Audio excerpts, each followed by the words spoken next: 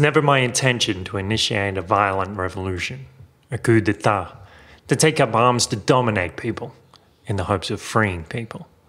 The reason being, you can never free people who don't want to be free, who don't even know what it means to be free, like a brainwashed prisoner when his cage's door is opened.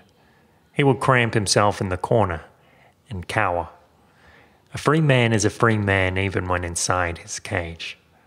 A true slave will find a master even when he is released.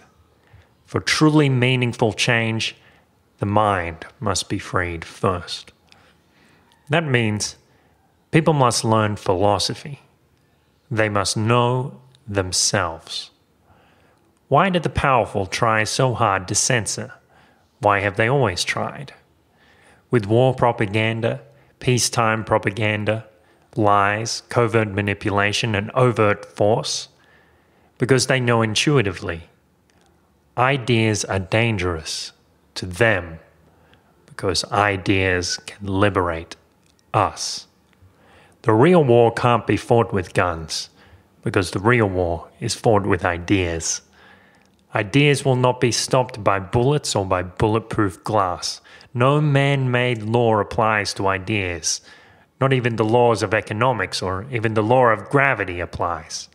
Their immortal, impermeable qualities demonstrate to us that they are a manifestation of spirit, moving through the world like God's fingers, unbound, divine, and relentless. Our ideas will outlive us, but more importantly, our ideas will outlive them. Press like on YouTube. Press like on Facebook. Subscribe on YouTube, iTunes, and Pocket Casts. Follow us on Twitter @BattleAZ, @TroubleBubble, and show your support at donate.theparadiseparadox.